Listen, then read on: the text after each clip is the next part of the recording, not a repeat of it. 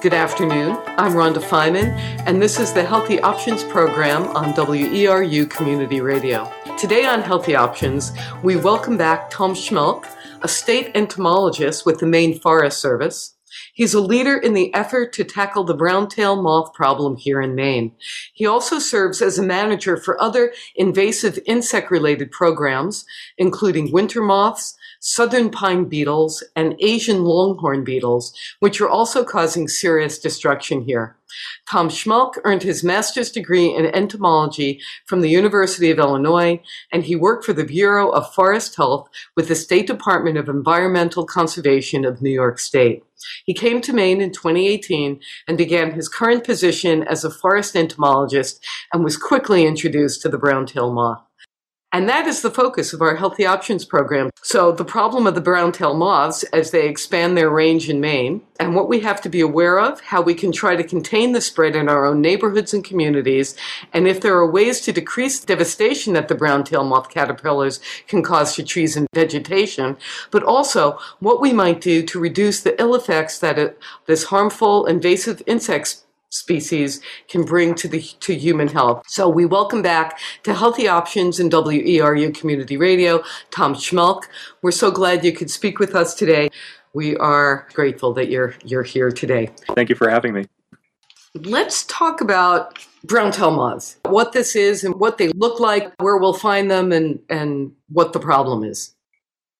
Yeah, so brown-tailed moth is a non-native moth, originally native to Europe, came over here in 1897 into Massachusetts, and it's been established in Maine since 1904, so by no means a new problem. And just like many forest pests, it moves in these cyclical outbreak boom and bust cycles, and we just happen to be in the most recent outbreak cycle, which also happens to be pretty severe compared to some of the outbreaks in the past here.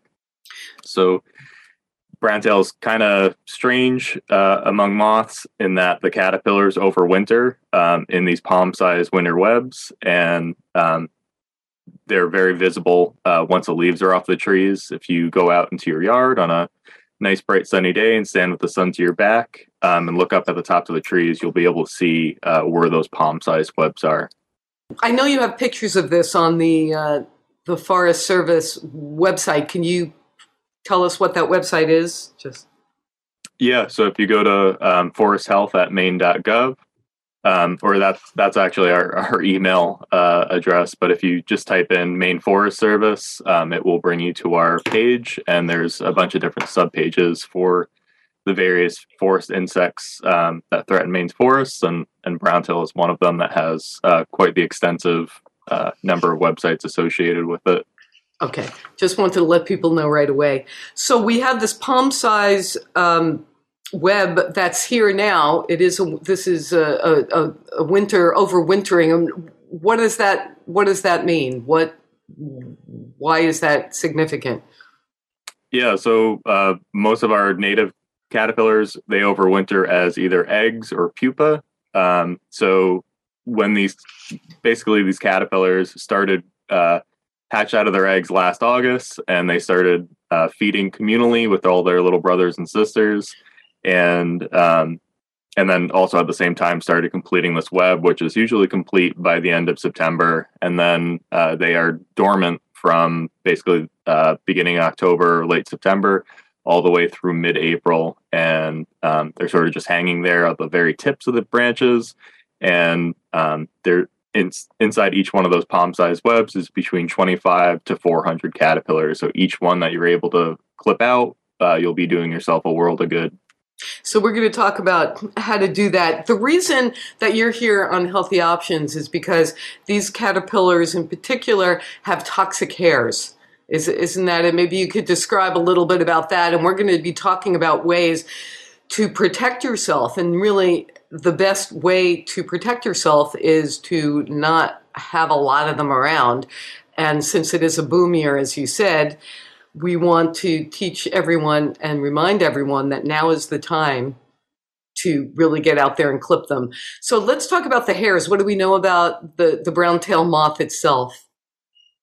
Yeah, so the caterpillars are covered in these toxic hairs. So the hairs themselves are hollow and filled with this toxin.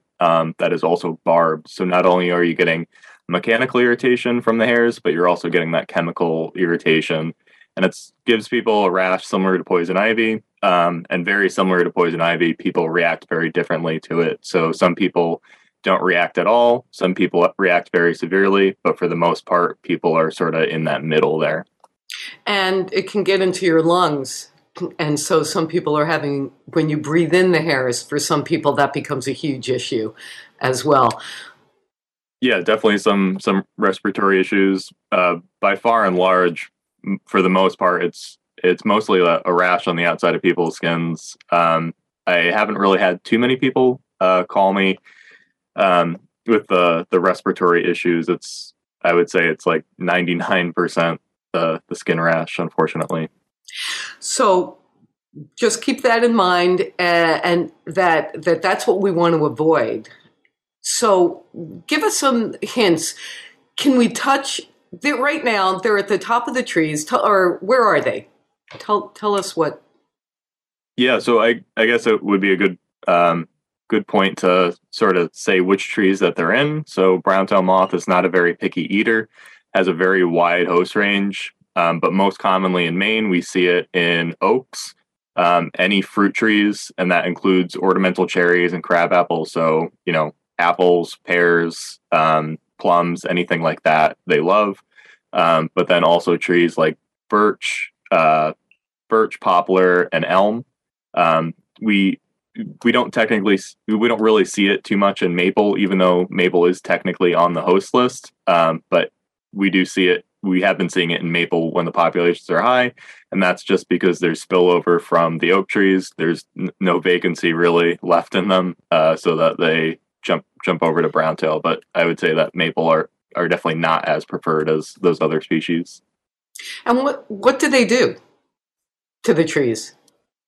So there's two sort of rounds of defoliation. So when the caterpillars become active again in mid-April, those tiny caterpillars will come out and they'll start feeding on the bud, the newly emerged leaves, and cause leaf damage that way. But they're also going to be eating and growing from mid-April until the end of June. So they're going to be consuming a lot of foliage, and a lot of people call me and say, my tree looked like it had been defoliated overnight, and that's certainly true. So once the caterpillars get to a certain size, it's like that book from when you were a kid, The Hungry, Hungry Caterpillar. They are very voracious, and they can seemingly strip a tree overnight, but it's more often that people don't really notice it, and then a few days go by and the tree is almost bare from the top down. So yeah, they do cause defoliation. Browntail alone doesn't really kill trees. Usually there's other stressors. So there's spongy moth, formerly known as gypsy moth. That's a very bad defoliator in Maine. But also winter moth along the coast is a defoliator of oaks. And then also the drought we've had for the past few years has really stressed the trees out a little bit more. And we are sort of seeing some tree mortality now due to browntail, but also other causes. And one thing to note is that I have a lot of people call me, when their tree is initially defoliated, they say, they think the tree is dead and they want to have it cut down. Trees in general, but oaks especially, are very tolerant of defoliation. So just pump the brakes on the tree removal, and likely later in July, once the caterpillars have stopped feeding and turned into moths, you will see the tree re-leaf, especially if we have some rain to water them. So let's talk a little bit about that life cycle, and then we can get into some of the specific things that we need to do right now in March, because we are broadcasting this in March. There may be a repeat of this at another time, but in March, what we should be doing. So what we've just learned is that they overwinter, and there could be 420 to 400. That's quite a range. Why 20? Why 400? Why would this one have 20? And it's sort of it's dependent on a bunch of different factors. How many caterpillars actually hatch from the egg mass, and then they're not invincible, they're not immortal. So there are some things that will affect them, whether it be something like a fungus, a virus, or a bacteria. Site conditions, sunlight, food source, all those things sort of play into how many webs or how many caterpillars per web there can be. So tell us that again about that life cycle and what we're looking at. Yeah, so I guess we'll start with what they are currently. And so right now they're very, very small caterpillars bundled inside these, again, palm-sized webs. And the caterpillars now are about the size of a sprinkle that you would put on ice cream, very, very small. And then come mid-April, once the days are 50 degrees pretty reliably during the day, things are starting to warm up. The caterpillars become active. They emerge and sort of bask on the outside of their web. Basically what they're trying to do is just get warm so that their metabolism increases so that they're able to feed and digest. And that's basically what they will do from mid-April until the end of June is feed. And they, throughout this process, they're growing and shedding that skin. So it's the caterpillars that have the toxic hairs, but then also their shed skins. So they're growing and growing and eating until the end of June, where they're at the maximum size. And then they're going to start crawling around and looking for a nice sheltered place to pupate. So they can pupate under the eaves of your house, boat trailers, RVs, cars that haven't moved in a while, that sort of stuff. And that's one of the other ways that it can travel, in addition to the caterpillars being very good at hitchhiking. So once they pupate, the pupa, those the stage before the moth and the cocoon that they sort of create to protect themselves is also impregnated with those toxic hairs. So it's the caterpillars, the shed skins, and the pupa all have those toxic hairs. But fast forward a couple of weeks after they turn into pupa, and the adult moths emerge. And the adult moths are sort of a snow white moth with a brown abdomen, and that's the reason why they're called brown tail moth. So, like all insects, they're going to be out there looking for a mate, looking for love.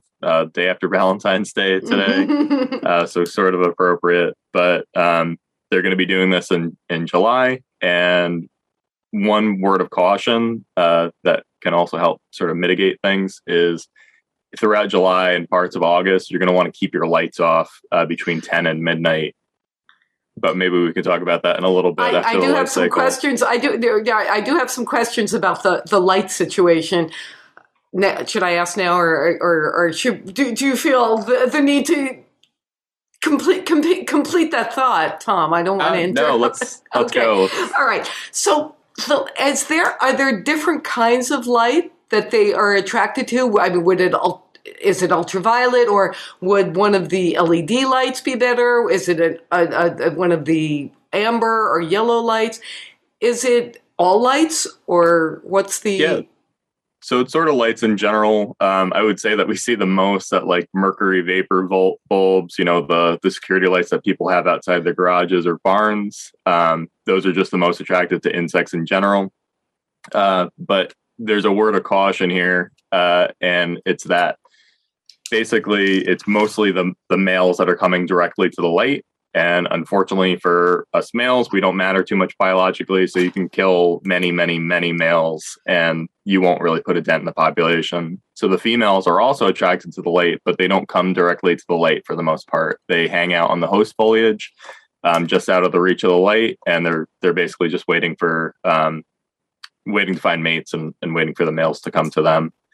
So we've had people in the past, create these light traps and bug zappers, and they say that this is the best way because it's attracting all these moths, and look how many moths I killed. But unfortunately, like I mentioned, it's mostly males, so you're not really putting a dent in the population. You're actually increasing the amount of brown tail in your yard. So for the most part, we've had a lot of these people contact us after the fact, in November, December, once the leaves are off the trees.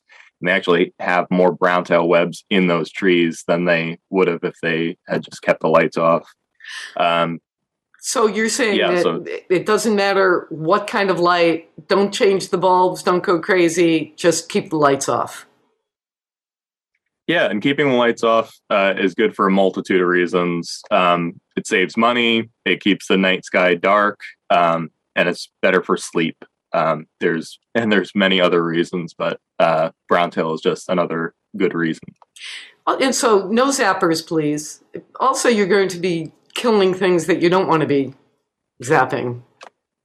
Exactly. That's a good point. A lot of people put those bug zappers out for brown tail, and a lot of the parasitic flies and wasps that do help keep brown tail in control, those are also attracted to those lights. So you're actually doubly doing more harm than good by killing some of those biocontrol agents, unfortunately. So that is one of the things that I did want to talk about what are there natural predators, and you're just saying that there are parasitic wasps that are part of this. Tell us more about that. Yeah, so back in the early 1900s, when brown tail was first starting to rear its ugly head, what they used to do back in the day is they used to go over to the native range of an insect that was causing a problem and collect everything that was attacking it over there. So what they did is they went over and got a bunch of these parasitic flies and wasps that were attacking brown tail and brought them over to the U.S. Unfortunately, back in the day, they did not vet those biocontrol agents to see if they were specific to that species or if they attacked some of our native species. So a lot of those were generalists, but a lot of them did end up giving some control for brown tail. But I would say that the main driver of these population collapses is there's a fungus that attacks brown tail called Entomophaga allici. And there's also a baculovirus that attacks brown tail. So both those things are usually what cause the region-wide population collapses that we see. And both of those pathogens really excel and spread and proliferate in cool, wet conditions, particularly in May and June. So keep your fingers crossed for a normal wet spring. So these fungi and viruses were introduced, or they are here? They were here beforehand, or those were part of the ones introduced? I have a feeling that they were introduced. The literature is a little bit murky, but I do have a feeling that they were introduced, especially the virus, since the virus is very specific to brown tail. The fungus is also very specific to brown tail, but sometimes it does affect some other species. But I have a feeling that they were from Europe originally. If you just tuned in, by the way, this is the Healthy Options program on WERU Community Radio. I'm Rhonda Feiman, and we're talking with Maine Forest Service entomologist, Tom Schmelk, who is charged with managing the state's response to the brown-tailed moth problem. And we're learning about ways to help yourself eradicate some of these in your own environment so that we can avoid getting all those rashes and avoid contact with those toxic hairs.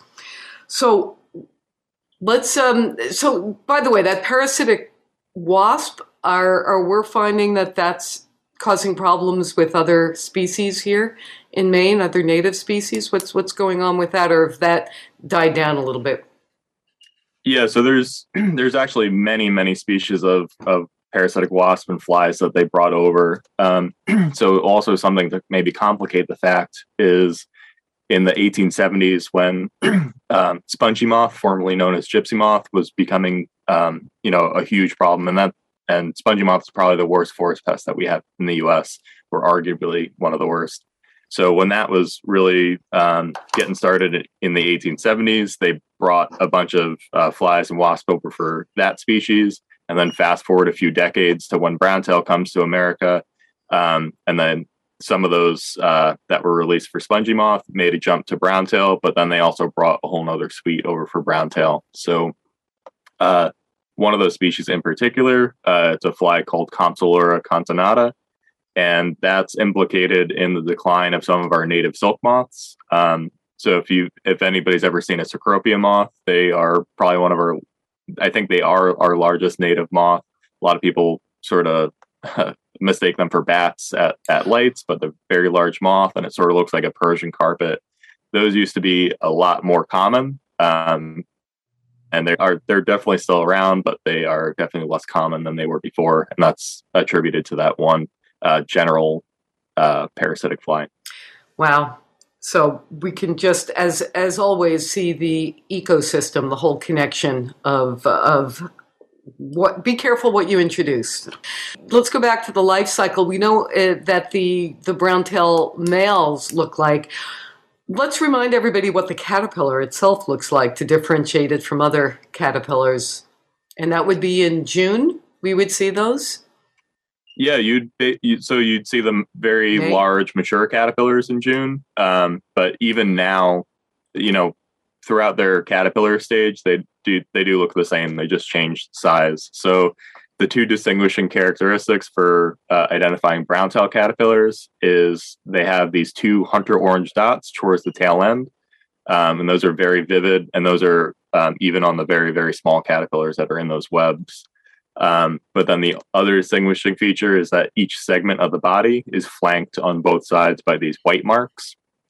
And those the combination of the two characteristics is what distinguishes brown tail from any of our other native caterpillars. There is another caterpillar that has two hunter orange dots towards the tail end, and that's white marked tussock moth, which is native, but it looks very, very different. It looks sort of like a toothbrush, actually.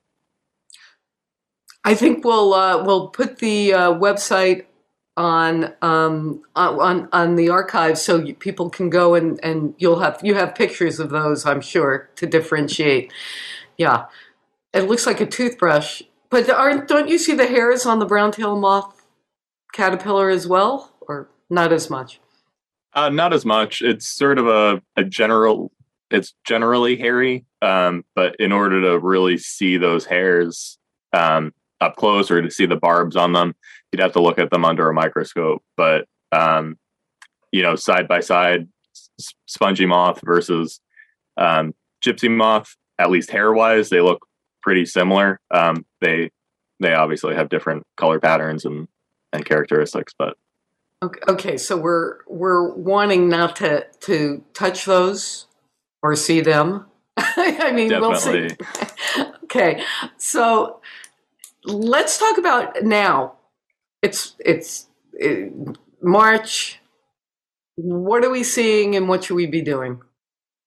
Yeah, so February is Brown Tail Moth Awareness Month, officially signed by the governor, and it's a good way to basically get information out and make people aware of brown tail in their own yards. And there's no reason why Brown Tail Moth Awareness Month has to stop in February. March is also a very, very good time to get out there and see what brown tail is doing in your yard. One of the ways that you can do that is, like I mentioned before, going out on a nice, bright, sunny day, standing with the sun to your back, and paying attention to those host tree species that I mentioned. So oaks, fruit trees, ornamental crab apples, cherries, stuff like that. If you just joined us, it's oaks, the fruit trees. You can repeat it because people may have just tuned in. Common host trees are oaks, any fruit trees, which includes ornamental crab apples and cherries. But apples, pears, quinces, stuff like that. But then also elm, birch, and poplar. Those are probably the most preferred hosts, and what we see brown tail in the most. Also our native black cherry. But going out on a nice, bright, sunny day and sort of surveying your own dooryard will help inform your management decisions. And I can't tell you how many people in their front yards have crab apples or apple trees that have brown tail webs in them. So if you have one of those trees in your front yard, even if it's just ornamental, go out there and you'll be able to see where those webs are, sort of on the very tips of the branches, and clip those out. Clip as many out as you can.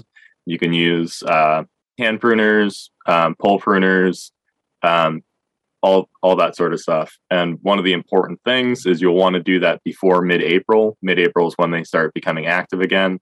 But basically, you'll want to destroy those webs. You'll want to pick them up and either destroy them by soaking them in a bucket of soapy water overnight or by burning them. And both of those are completely acceptable ways. Does burning create the smoke? Is that toxic for some people? What do we know about that? Or so we do get that question a lot, and I would say if it's a wood stove, you're probably fine. Heat does denature that toxin. So you're probably better off in a wood stove. But if you do have a burn barrel, you just know that you're a sensitive individual, just take precautions and try not to stand too close to it. But if you are very sensitive, the bucket of soapy water might be the way to go. So do they have to be in there for a long time? We typically recommend overnight, but a couple of nights won't hurt. It won't hurt you. It'll hurt the caterpillars. And at that point, can you touch those webs? Yeah. The water sort of helps the hairs from sticking in your skin. But, again, if you're a sensitive individual, the less you touch them, the better. You can just take that bucket of water and, just wear gloves, and you can toss those dead webs out in the woods somewhere. Well, I was just thinking to get the webs that you've just clipped into the bucket. That use gloves. Oh, yeah. Yeah, just wear gloves, and it's cold out anyway, so you might as well keep your hands warm. And we do, cold weather doesn't affect them. So it could be minus 20 degrees. They're not, that it's not like they get frozen or anything like that. So that's not an issue to think of as a positive. It doesn't matter. Unfortunately not. So browntail has a very large home range in Europe, and its range sort of dips down into North Africa, but then also up into Scandinavia. So in general, areas around the globe that are at the same latitude have a very similar climate. So they're already adapted to our coldest winters, unfortunately. And we were talking about the parasites and the fungus and the virus. Why don't birds eat them? We have crows, and it seemed like that would be a great food source in the winter. Is there something in the webs that repels the birds, or they're just not on their radar? Well, so there's a few different reasons why birds don't really eat them. One is that they have those toxic hairs, and that's the whole reason why they have those toxic hairs, as a defense against vertebrate predators. I don't know about you, but I wouldn't want a mouthful of those toxic hairs. But then there's also a few other reasons. One, the caterpillars are very small, and the silk in the webs is incredibly strong. Even with your own bare hands, trying to pull them apart is a struggle. So it's a lot of energy and a lot of effort, especially in the winter, for sort of a little bit of a reward, even if they were going for the caterpillars. So the hairs are toxic to other species, in other words. Yeah, definitely. It's an irritant to any of the soft portions of a body. So a lot of people ask me if the dog's can be affected, and the answer is yes. If it's on the hairless parts of their belly, or if it's nose and eyes. But for the most part, hair protects against hair. So that's one reason why people don't usually get the rash on their scalp, and the dogs don't usually get the rash on their skin. Oh, well, that was new information. I didn't realize that. For some reason, I was in a delusional state. I'm thinking that the crows should be eating them. Why not? Now I know why. Okay, thank you. If you just tuned in to WERU Community Radio, this is the Healthy Options Program. I'm Rhonda Feiman, and our guest is Tom Schmelk, forest entomologist with the Maine Forest Service, who is heading up the program dealing with the brown-tailed moth invasion here in Maine. So here we are in March. We're clipping. We're using the buckets. We're doing some sorts of burns. We're going to get as many as we can. What about other methods? Can we use drones? Is there a way to another method? Because sometimes they're really high up. What do you know about that? Is that anything on the horizon? Yeah, so there's actually a trial done around the Camden-Lincolnville area. There's a Canadian drone company that came down and trialed this drone attached equipment that was originally designed for branch sampling the tops of very high trees for tissue sampling and stuff like that for old growth trees. But they realized that it's possible to use it to clip brown-tailed moth webs out. So that trial happen, and they did have some success. I think it took around 2 minutes per web, but that could be brought down with practice and possibly different drone technology. But it is a valuable tool. I see, being in that toolbox for browntail, especially if you do not want to go the pesticide route. And sometimes it can be expensive to clip out all of those webs in the tree. But yeah, there are many options besides, getting on a ladder or clipping with pole pruners. That is if you can clip them, that is the most preferred way. But there's different chemical options, and like I said, there's this drone technology, or hiring an arborist to climb the trees and clip. Yeah, I want to talk about that. I want to get back to the drones for a second, because I think that this is just a thought that some of us had. We were having a conversation about this. What about a contest? Let's have a contest. The Maine Forest Service will have a contest for the drone, for people to figure out a safe, non-toxic, cost-effective way to use drones to deal with this issue, especially way high up where you can't reach. So there it is. Get our scientific minds in a way that there's some reward, a different kind of reward, that a little bit of a competition. Get everybody thinking about it. That could be a good use of competition, perhaps. I don't know. Well, maybe it's a thing. We'll see if this takes off. But, what do you think? Yeah, it's the technology still has a little bit of a way to go, and it's basically going to take certain companies leading the way and sort of showing that it is a viable option. I know that there's some people that don't think it's a viable option, but I think it is a good tool that could be used in the future. Are there clippers on the drones? Do they spray? I haven't actually seen the equipment itself, but there is, from what it sounds like, there is a clipper on the end of an attachment. Oh, interesting. Okay, to be continued. To be continued on the drone front. But what we do have now, I know people have tried to plug something in.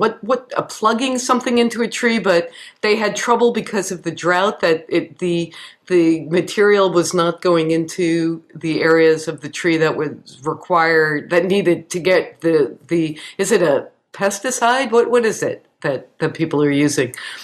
Yeah, so what you're referring to is they're called tree injections, and it is an option. Like almost over half the people that called this spring and summer were asking about tree injections, and we did completely revise our frequently asked questions and added a whole new section on injectables. So that's a good resource there. But basically, you're going to want to make sure that you're timing those tree injections with when the tree is moving water. So around bud burst is usually a good indication that the tree is moving water up to the crown and will help uptake that insecticide.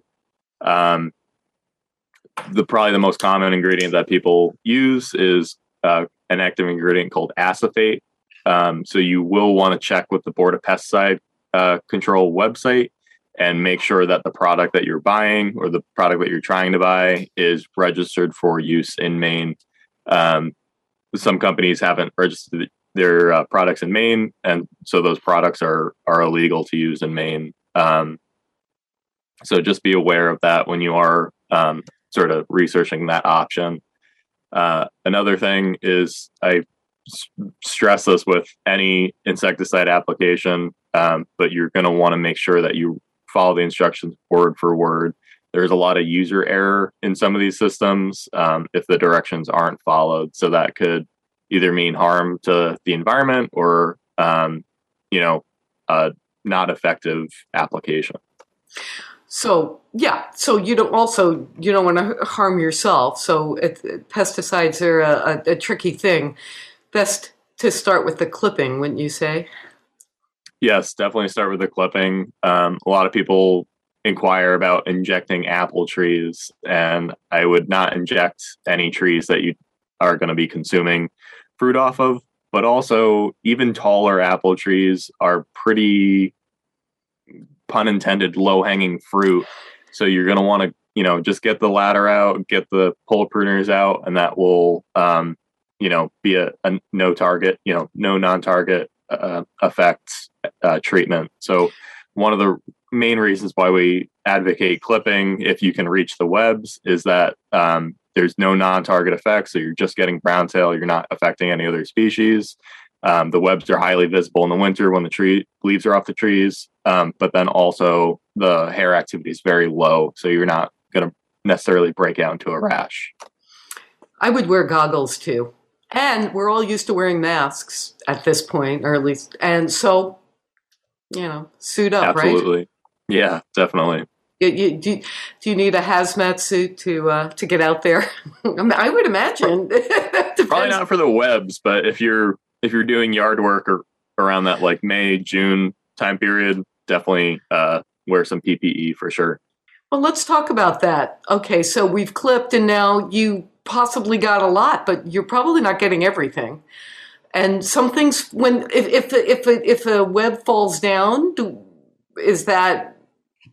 does it die, or is that a problem to have a web just hanging around on your lawn? Or yeah, so if you don't pick up the webs that you clip, the caterpillars are very good at finding food, and they will sort of climb right back up on the tree if you don't pick up and destroy those webs, unfortunately. So I would definitely recommend that. One of the other key, probably most important parts is that if money is a deciding factor in your treatment, like it is for almost everybody, basically just focus your treatment on the trees that, especially if it's the chemical treatment, focus treatment on the trees that are just around your house. So overhang your house, overhang your deck in high traffic areas. Those are going to be the most bang for the buck. And all of these chemical and mechanical treatments are focused on mitigating people coming into contact with the hairs. So it's going to be most effective, and you're going to get the most bang for your buck, immediately around your house. Like I mentioned before in the program, trees are pretty tolerant to foliation, oaks especially. So don't worry too much about the trees that are further away from the house, like in the woods. It's not really feasibly, financially, logistically, or environmentally to really treat those trees that are further away. Yes, they will have brown tail on them. Yes, they might get defoliated, but focus right around the house. So I guess when you take a hike, you really need to be careful. If you live in an area, one thing if you're in a town, different if you're out in the country. Definitely. And if you're on a hike, just stay on the trail. And that's true for ticks, but also brown tail hares. You don't want to be stirring up those hairs if you know it's a highly infested area. So we know now not to leave them on your lawn. What about mowing? I've heard stories, people get into big trouble. They've mowed their webs that they put on the ground. That doesn't seem like a good idea. What do you think? Yeah, so as far as the mowing goes, it's mostly like the caterpillars and the hairs that you want to avoid in that May, June time period. So a couple of things you can do as far as mowing goes is either mow early in the morning when there's still dew on the grass, or mow the day after it rained. And I know it's no fun mowing wet grass, but it's also no fun having brown tail moth rash. So there's those two things, or you can hire a lawn company to mow your lawn and bag those clippings and take them off site. And that will also help reduce the risk. And that would be okay to put that in where you would compost clippings, or do you want to keep these separate and burn them as well? Or what would be the safe way to deal with those? You could probably put them in the compost pile. So the toxin is stable in the environment, but that's typically in areas that don't get a whole lot of precipitation. So like under a deck, boat trailer, sort of sheltered areas, the hairs can become airborne pretty readily.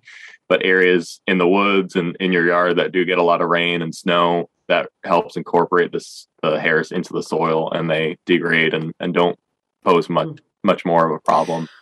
Well, then what about compost? If the hairs get in there, I heard something about the toxins lasting 3 years. So would you want to use that compost on your garden or? Yeah, so that 1 to 3 year toxin residual is more in those sheltered areas that are away from that don't get a whole lot of precipitation. Probably, actually, if you have the option to put those clippings, toss them in the woods or put them in the compost pile, just be safe and probably just put those in the woods, or sort of maybe not in an area that you're going to be digging through and working, just to be safe. I always like to err on the side of caution. So if the moths, not the moths, the actual caterpillars, which are when the adult, well, all of them will have those two orange dots on the tail, and you said white along the edges. Is that how we'll identify them? Yeah. So the caterpillars have those two hunter orange dots, but then also each segment is flanked by those white marks. If they get into your compost, what if those get in? I do know some people who didn't even know they had them until they saw them climbing around their compost bin. Is that the end of that compost bin? Don't use it? No, I wouldn't say that. The caterpillars aren't gonna die there, and if they are shedding hairs, it's likely pretty minimal. But so I would say that the compost would be fine. Again, like if you're doing compost proper, it heats up and that heat will destroy the toxin. But in general, I don't think it's not going to be interwoven into the compost. And I've never had anybody. A lot of people ask about produce and growing produce in their garden, and as long as you're washing the produce off, I've never had anybody contact me about the hairs infecting the inside of their mouth or their throat. Well, this is good especially for our listeners who do a lot of gardening and composting. If you just joined me, this is the Healthy Options program on WERU Community Radio. I'm Rhonda Feiman. We're talking with Maine Forest Service entomologist Tom Schmelk, who's in charge and charged with managing the state's response to the brown-tailed moth problem. He's been educating us all about how to how to minimize your contact with these caterpillars and moths in our communities.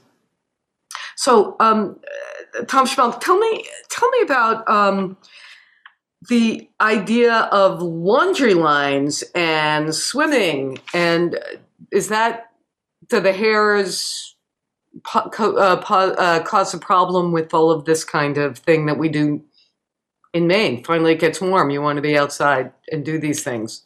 What do we know? Yeah, so two really good points. So if you are in a heavily infested area, you're going to want to make sure that you're drying your laundry inside. Those hairs can become airborne and blow in the wind and blow into your bed sheets, and you definitely don't want that to happen. But also, the past 2 summers, I've gotten a lot of calls about people who went swimming and they got this rash. And originally, it sounded more like swimmer's itch, which is a parasite that swims through the water and is looking for the feet of ducks. But when it ends up in people, your immune system kills it, but it does end in a rash. But the more I was talking to these people, the more I realized that it probably was brown-tailed moth hairs, especially in some of the lakes that were bordered by a lot of oak trees that were in that heavily infested area. So what was likely happening was people went for a swim, they would come out and take a towel and dry off, and they were likely grinding those brown-tailed hairs that had landed on their skin into their skin and sort of breaking out in a rash like that. So one of the things that I might suggest, and I know it's definitely not possible if you're all the way out at the lake, but if there are shower facilities or anything like that, is to maybe take a shower or wash yourself off with a hose. I know not always feasible when you're out with a family far away from home, but rinsing yourself off before you dry off might be a good solution. So you think the hairs got on the towels as well? Yeah, likely, as the person was drying, the hairs are on their skin, and yeah. Just to clarify, so do you think the hairs were in the water? I think the hairs landed on the surface of the water. Yeah. So as you're leaving the water, you are basically, it's like a film on you. The water, whatever's on the surface of the water creates a film on your body. And as you're drying off, you're grinding those hairs into your skin. Got it. So, well, let's just take a moment. Like, really, this is the fun time of living in Maine, and now we're having this conversation about swimming. What about July? What happens? Let's continue with the cycle. What happens in July? Is this when they're? Yeah, picking up on the life cycle. So those adult moths are going to be out around mid-July. They're going to be out for a few weeks, and what those moths are doing is they're looking for a mate. Obviously, when they find that mate, the female will lay eggs right on the host foliage, so right on oaks, fruit trees, crab apples, stuff like that. Lay those eggs right on there, and then sometime in August, those eggs will hatch. So, and then once those eggs hatch, very tiny caterpillars will feed communally on the outside of the leaf, and what they do is they graze on the outer layer of the leaf and consume that outer layer, which causes the leaf to die and turn this bronzy copperish color. So they're feeding in August and September, and at the same time that they're feeding all together, they're also building that winter web together. But a note on the adult moths in July. So the adult moths are not the life stage that has those toxic hairs. So I got 5-6 calls last summer saying that, hey, the moth landed on me and they broke out in this rash. So looking at the hairs under the scope, they're not the toxic barbed hairs. They're just regular hairs. So I have a feeling that those people that reacted that way, people can be generally sensitive to foreign hairs, and that's more so likely what happened. The hairs on the abdomen are, again, not the toxic hollow barbed hairs. So let's go back to how the caterpillars have traveled throughout Maine, throughout all these countries that you mentioned before, even Scandinavia. The range is quite extensive, and they are everywhere in Maine now, aren't they? Not everywhere, but they are in many of the counties in Maine. Where are they not? They're not really in Western Maine too much. They're not in Northern Maine. And 2 caveats to what I just said. Brown-tailed moth is expanding its range into Western Maine. So those Western Mainers are not immune, unfortunately, to the wrath of brown-tail. And I did say that it's not really in the north too much, but last winter we did pick up 3 satellite populations of single webs that were up in Aroostook County. And that's the first time in many, many decades that we've seen it up in the county. So just a testament to how well it can hitchhike and hitch a free ride. Yeah, I was talking to an arborist who was telling me when he comes home, he does things like cut clips. He does that, and he climbs up into the trees and does the clipping.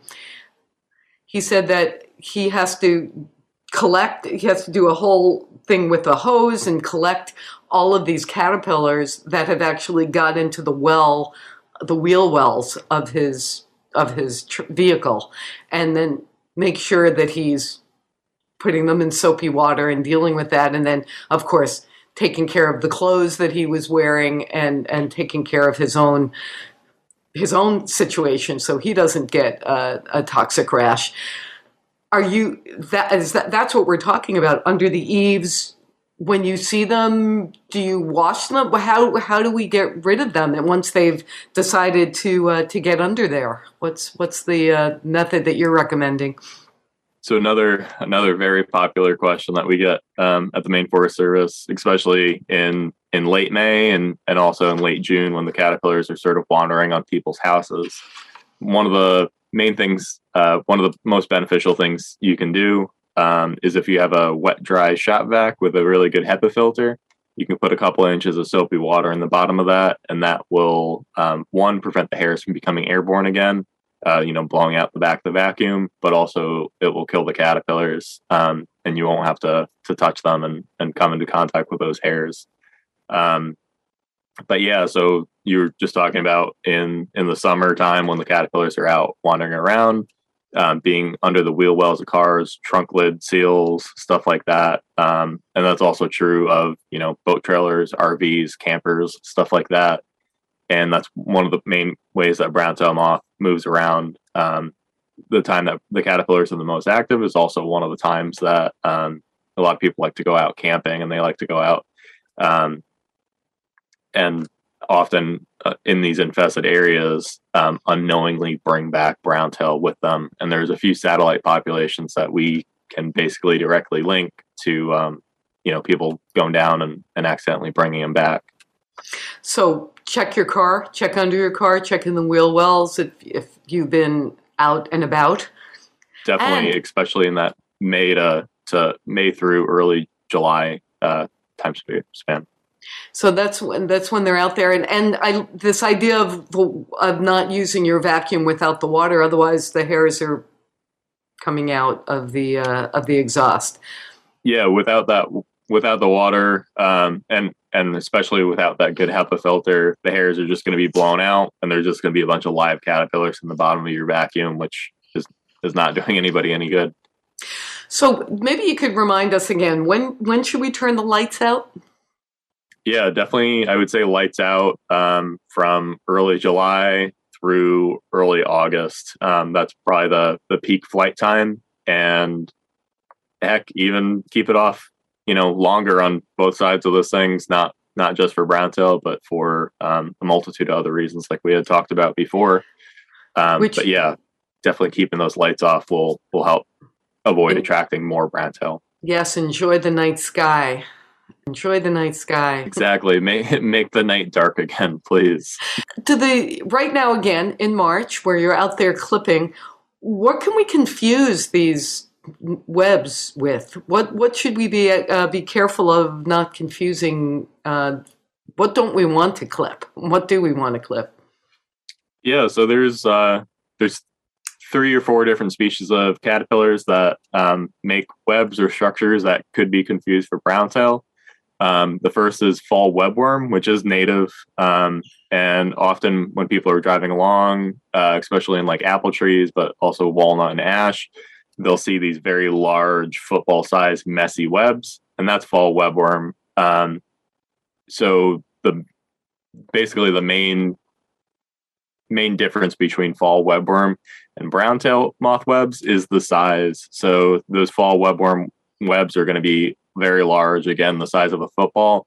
Brown tail moth winter webs are going to be about the size of the palm of your hand, so quite a bit smaller. One of the other species that's often confused for brown tail moth webs is forest or eastern tent caterpillar, which is again one of our natives.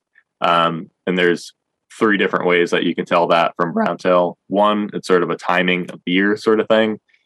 Eastern tent caterpillar is making its webs basically from like late spring, early summer, that time period, and it's also where the web is located on that host tree. So eastern tent caterpillar is going to make its webs sort of right where the trunk meets the branches, and that's a very stable area.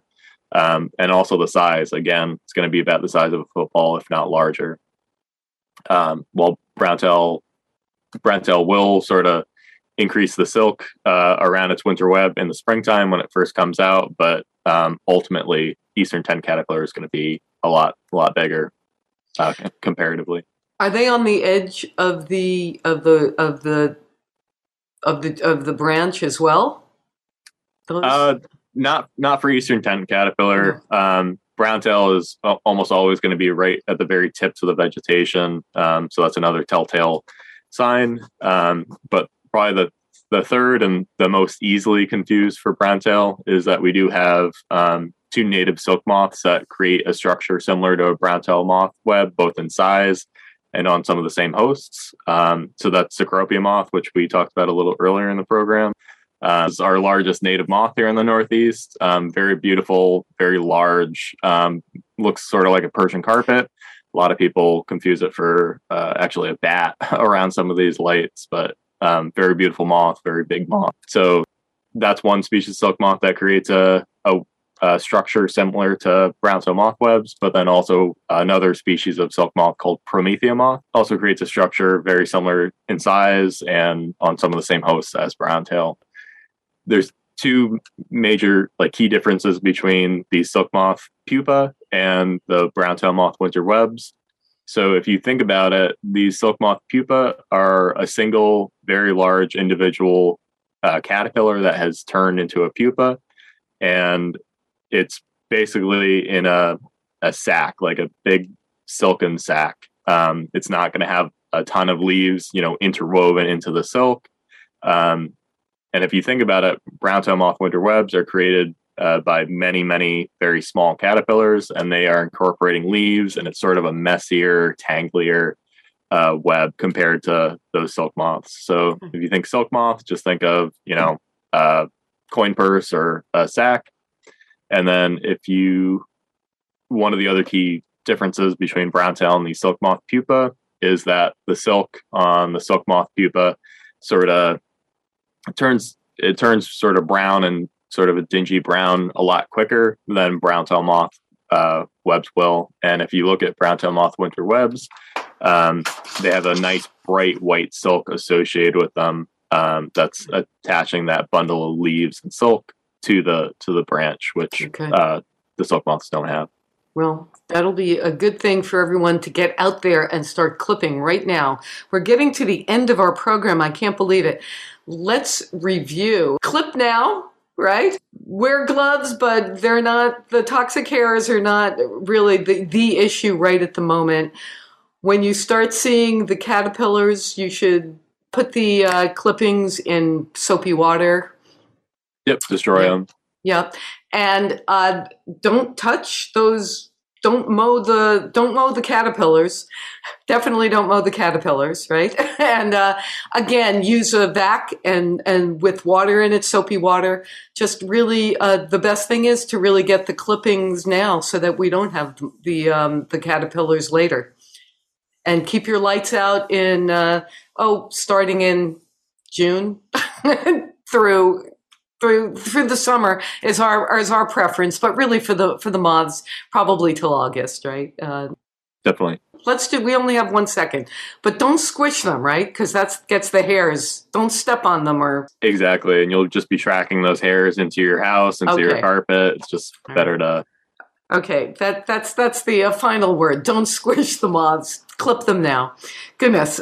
Our guest on Healthy Options today has been Tom Schmelk, forest entomologist with the Maine Forest Service. Thank you so much for being on Healthy Options today and for the work you're doing for all of us right here in Maine. There's an excellent Zoom presentation about the browntail moths that Tom Schmelk gave through the Belfast Free Library last month, and you can get it from their website. There's also a lot of information on the Maine Forest Service website, and you can search, I saw this, quote, knockout browntail, and you'll see a lot of information will come up, and of course we'll have a link to that and other information that was mentioned in the Public Affairs Archives for this Healthy Options program at weru.org. We want to thank Joel Mann, Amy Brown at ERU for engineering support, and to Petra Hall for production assistance. And as always, thanks to all of our WERU listeners and supporters. I'm Rhonda Feiman, and I'm wishing you the best in health.